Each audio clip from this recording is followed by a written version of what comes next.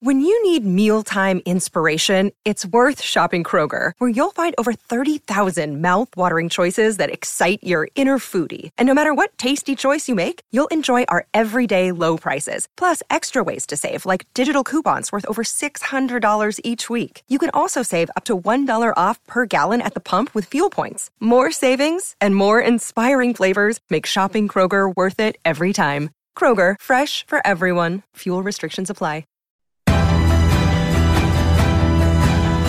The bigger picture, going behind the headlines of the biggest economic and political stories of the day. This is Simon Rose. You join me for the first bigger picture of the new year, where I'm in conversation with Mike Indian, political commentator, author of the Groucho Tendency blog. So where do we begin 2023? Well, we begin with, interestingly, a poll I saw over Christmas, and it's something that intrigued me, and perhaps you could say it highlights perhaps either that the public are incredibly astute or they are ignorant of how politics works. And I'm going to go with the former on this, and this is the expectation that this is a poll done, I think it was by Ipsos Mori, that they found about 50% of people expected there to be a general election in 2023. Now, for a practical reason, there's very little to expect there would be, not least of all because the government has, the Prime Minister has complete control over when to call an election. The government has a stable majority of just under 70 seats, 69 at the moment, eroded slightly by some recent by-election losses.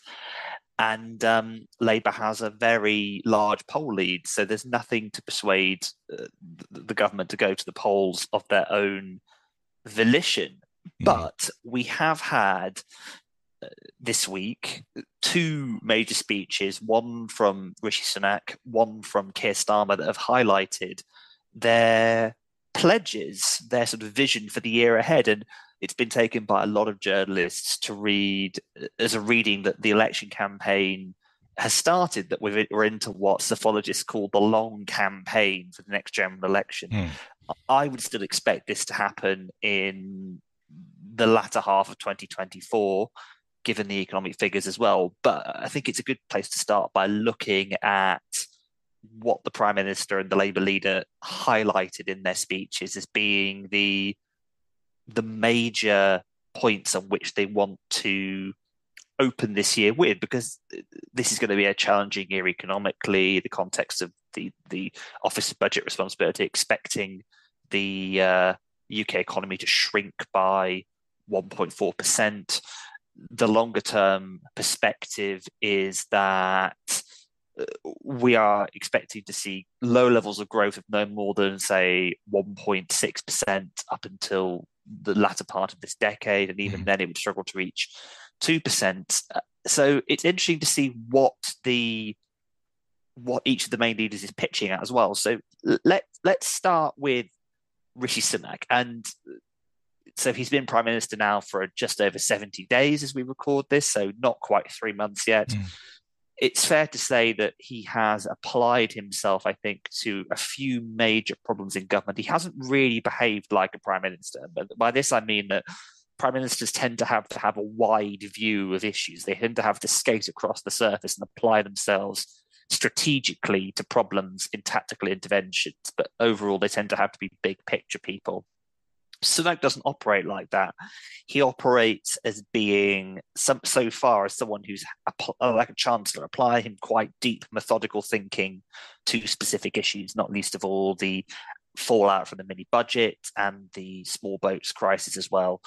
So this is the first time he's really given a speech in which he's kind of attempted to paint a big picture. And he gave 5 promises. So 5 measures on which we should judge him this year as to whether, like a performance review, basically, if this is his end of year review, he'd be saying that these are my goals for next year. So he pledged to halve inflation over the next 12 months.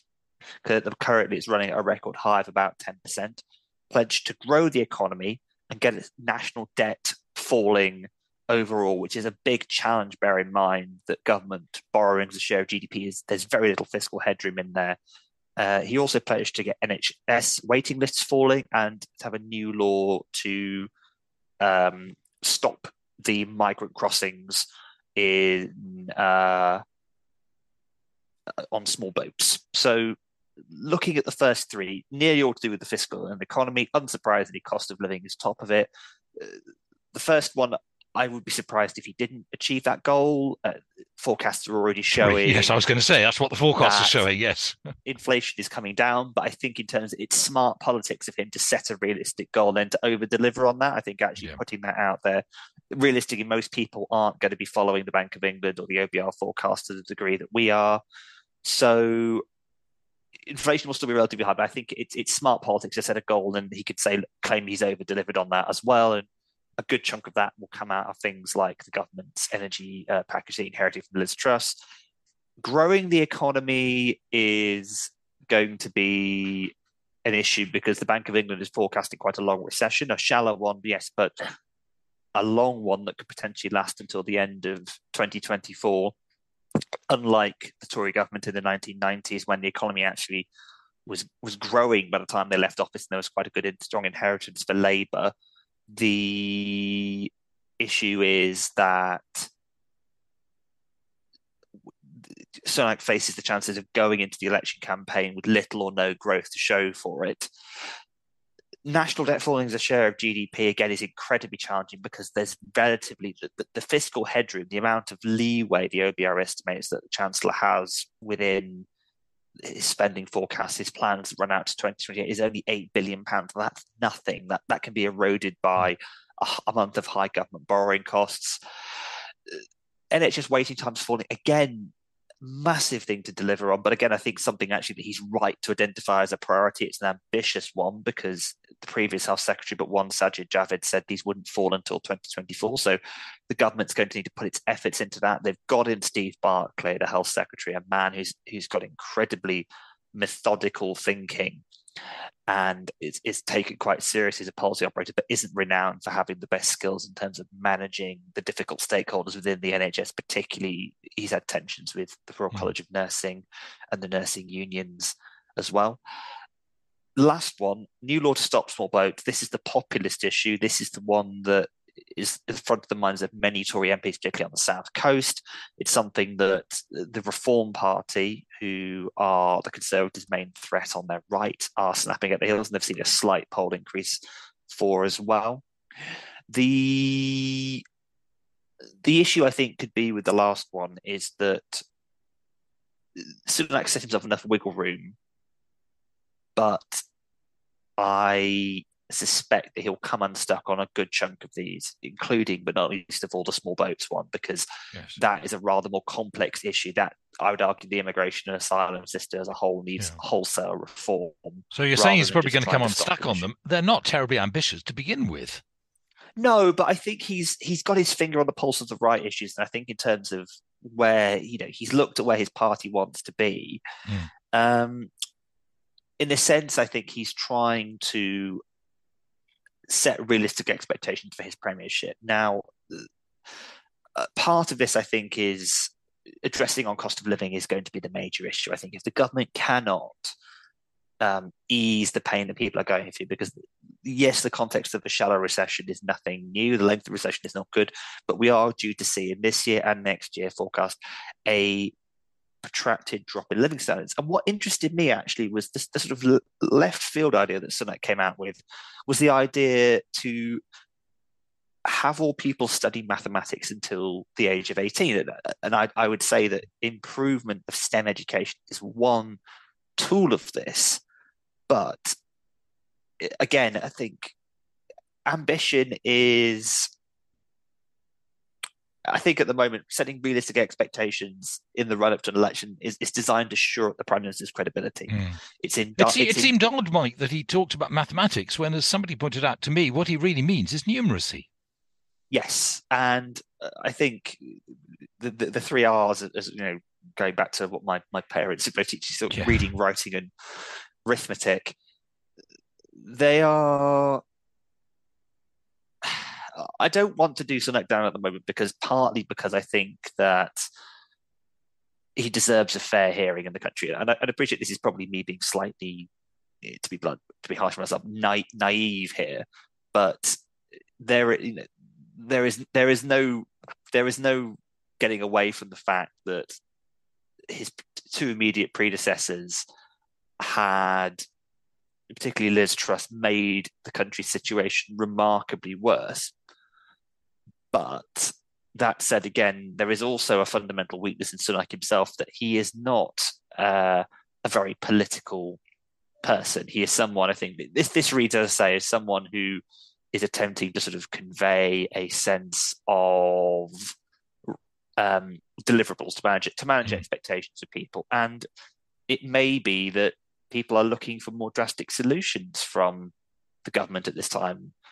But I think the inflation target particularly is quite a smart one, and I think it would go a long way.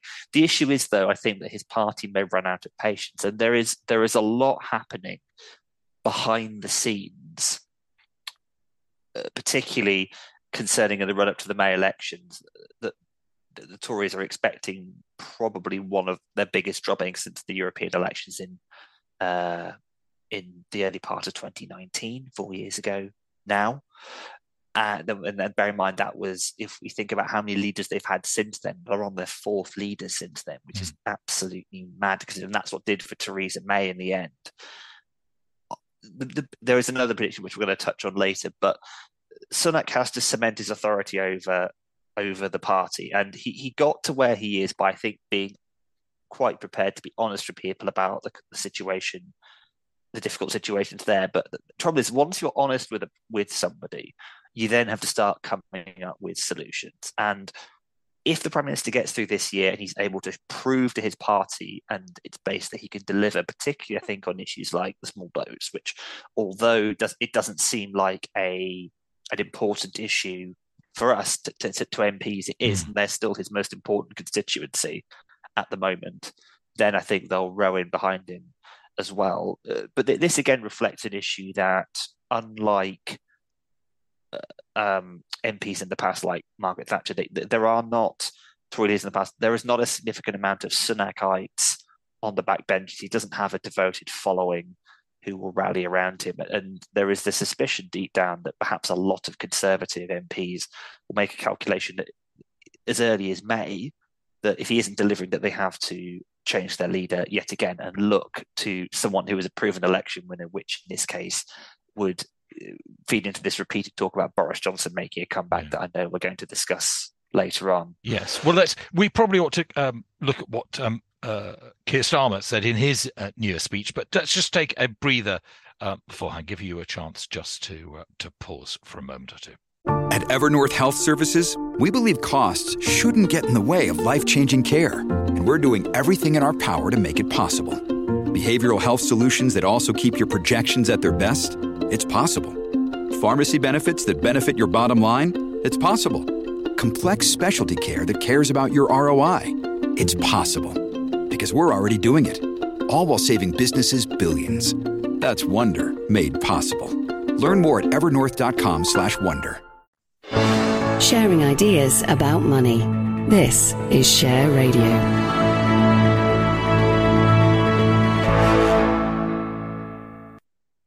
This is Simon Rose. You're listening to The Bigger Picture on Share Radio, where I'm in conversation with Mike Indian. Now, Mike, we've been talking about Rishi Sunak and his aim for the new year. What about Keir Starmer? I mean, you were saying last year that he really needs to start coming up with some policy ideas rather than simply being not the government. Well, there is an issue here. So I've been reading over Christmas, kind of fulfilling my love of Labour history that started when we did our series together a few years ago, Simon, about the history of the Labour Party, which is available on Share Radio as a shameless plug for that. But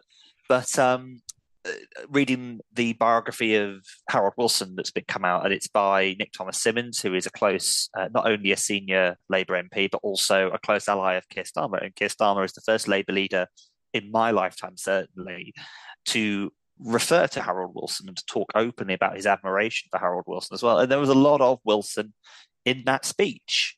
And it's hard not to read. I've just got to the part in the book now. It's around the 1964 election, similar period of Tory government, multiple prime ministers changing, the government looking out of date and out of touch with the country, where Wilson squeaked in with a majority of 4. And you could tell just reading those few paragraphs that Thomas Simmons is, as a historian, probably like myself in that regard, views Labour as in a similar position. And there was a lot of Wilson in Starmer's speech today that was very much focused on technology. It was very much focused on modernity and things like green development, but also there was a certain technocratic element to it as well. And Starmer talking about these missions that Labour would set out that would form the basis of their manifesto, not least of all around green energy. And so he's now starting to set out the big pictures. Today's big announcement from Keir Starmer was, I think, again, another smart politics one. I'd said previously that Starmer should co-opt the phrase "take back control" for Labour's devolution agenda. Well, that's exactly what he's done. He's announced what he is calling, and I quote, a take back control bill that will devolve new powers over employment, transport, energy, climate change, housing, culture, childcare to councils, as well as more control over their finances. Now, I don't doubt for a minute that this has been on the thing for a while now, but it's refreshing to see Starmer again doing smart politics as well. A devolution can be a very powerful tool for improving people's lives. What is interesting is that Starmer is also learning from the lessons of Blair in '97, in the sense that he wants to say that there isn't going to be a return to big government. He says Labour is not going to spend its way out of this. And there's echoes here of Jim Callaghan in the late 70s, talking about how the recession then, you couldn't just spend your way out of it. So for those Keynesianites around the outer cabinet table and on the back benches, Labour is seeking to prove again that it is fiscally responsible. So you could say here that there is a lack of ambition, but I would say actually in looking to alternative solutions, Starmer is seeking to identify that actually it can't just be the role of government to prop people up. And in that sense, I think it would resonate quite well. He wants to try and harness the power of private industry in getting on with this. That said, he looks as a performer, he looks and speaks with a great deal more confidence and authority than he does. He's never a charismatic speaker, but listening to him now, you could certainly see that there is somebody here who feels Labour is serious about governing. I think this comes back to my initial worry, though, that Labour are going to need some eye-catching ideas. They're going to need to show that their sense of missions for what Starmer called a decade of renewal can be delivered, whilst at the same time accepting that government will have a limited role in this. Now, in every major social transformation that's happened in this country, it has been driven by an expansion of government spending or government influence in lives. We look at, for example, during the First and Second World Wars, the post-war settlement as well, with the exception being Thatcherism in the 80s. That was the other way, that actually it was the expansion of private industry. And I think actually, in my reading of this, Starmer has made a mistake in ruling out the return to big government. Now, it might just be to do with language. It might be that I think Labour would spend more than the Conservatives would do, but there is a certain sense of this. But equally, I think people have gotten used to the idea of government playing a bigger role in their lives throughout the pandemic as well. Certainly look at the popularity of the furlough scheme. And I worry if Starmer isn't quite tying his hands. He didn't quite go so far as saying the government would stick to the Tory spending commitments as well. But that then puts pressure on the Shadow Treasury team and Rachel Reeves. And as I understand it, they are exercising a lot of control over the shadow teams within that. And I worry that if Labour are simply offering what the Conservatives say are empty slogans, or simply offering more powers, it has to be down to opportunity. People might not find that a compelling vision either. That said, there is a mantra that governments lose elections rather than oppositions winning them. And we must remember that in 1997, Tony Blair ran on in terms of policy detail, a very incrementalist manifesto, doing something similar to Sunak, setting those achievable targets that people could judge them on as well. I think Starmer Road is somewhere in between the two. Don't forget that this idea that Labour can win is not even a year old yet. There is this momentum that Labour have gathered has largely been due to the Conservative Party having the extraordinary implosion, only shielded by that parliamentary majority that Boris Johnson won in 2000, and even then that's proven inadequate to prevent things like U-turns on banning offshore wind farms or Channel 4 privatisation that we'll touch on again shortly. But the Labour leader is still missing that momentum for change that Tony Blair had. That Blair could say, like Obama did in 2008, like Blair did in 97, like Wilson did in 64. That there was a sense that Labour has captured the zeitgeist and the appetite, and I don't know if there is a form of words that could do that for him yet. And I think the take back control thing is a smart move there as well. But by setting limitations on themselves this early on, I worry that actually what people are looking for is a little bit of inspiration from him. And I think that's when Starmer needs to let go of that more technocratic approach and to learn from the popular touch that Wilson developed and that Blair had an intrinsic feeling for, that was able to hide actually what was quite a cautious manifesto that was able to deliver quite a lot whilst accepting some degree of fiscal restraint. So there is a way of doing this, but I think Starmer has to be a little bit more ambitious in this way. But let's look and see what comes out in the year ahead. Otherwise, I worry that Labour will miss its best chance to return to power that it's had arguably since 2005.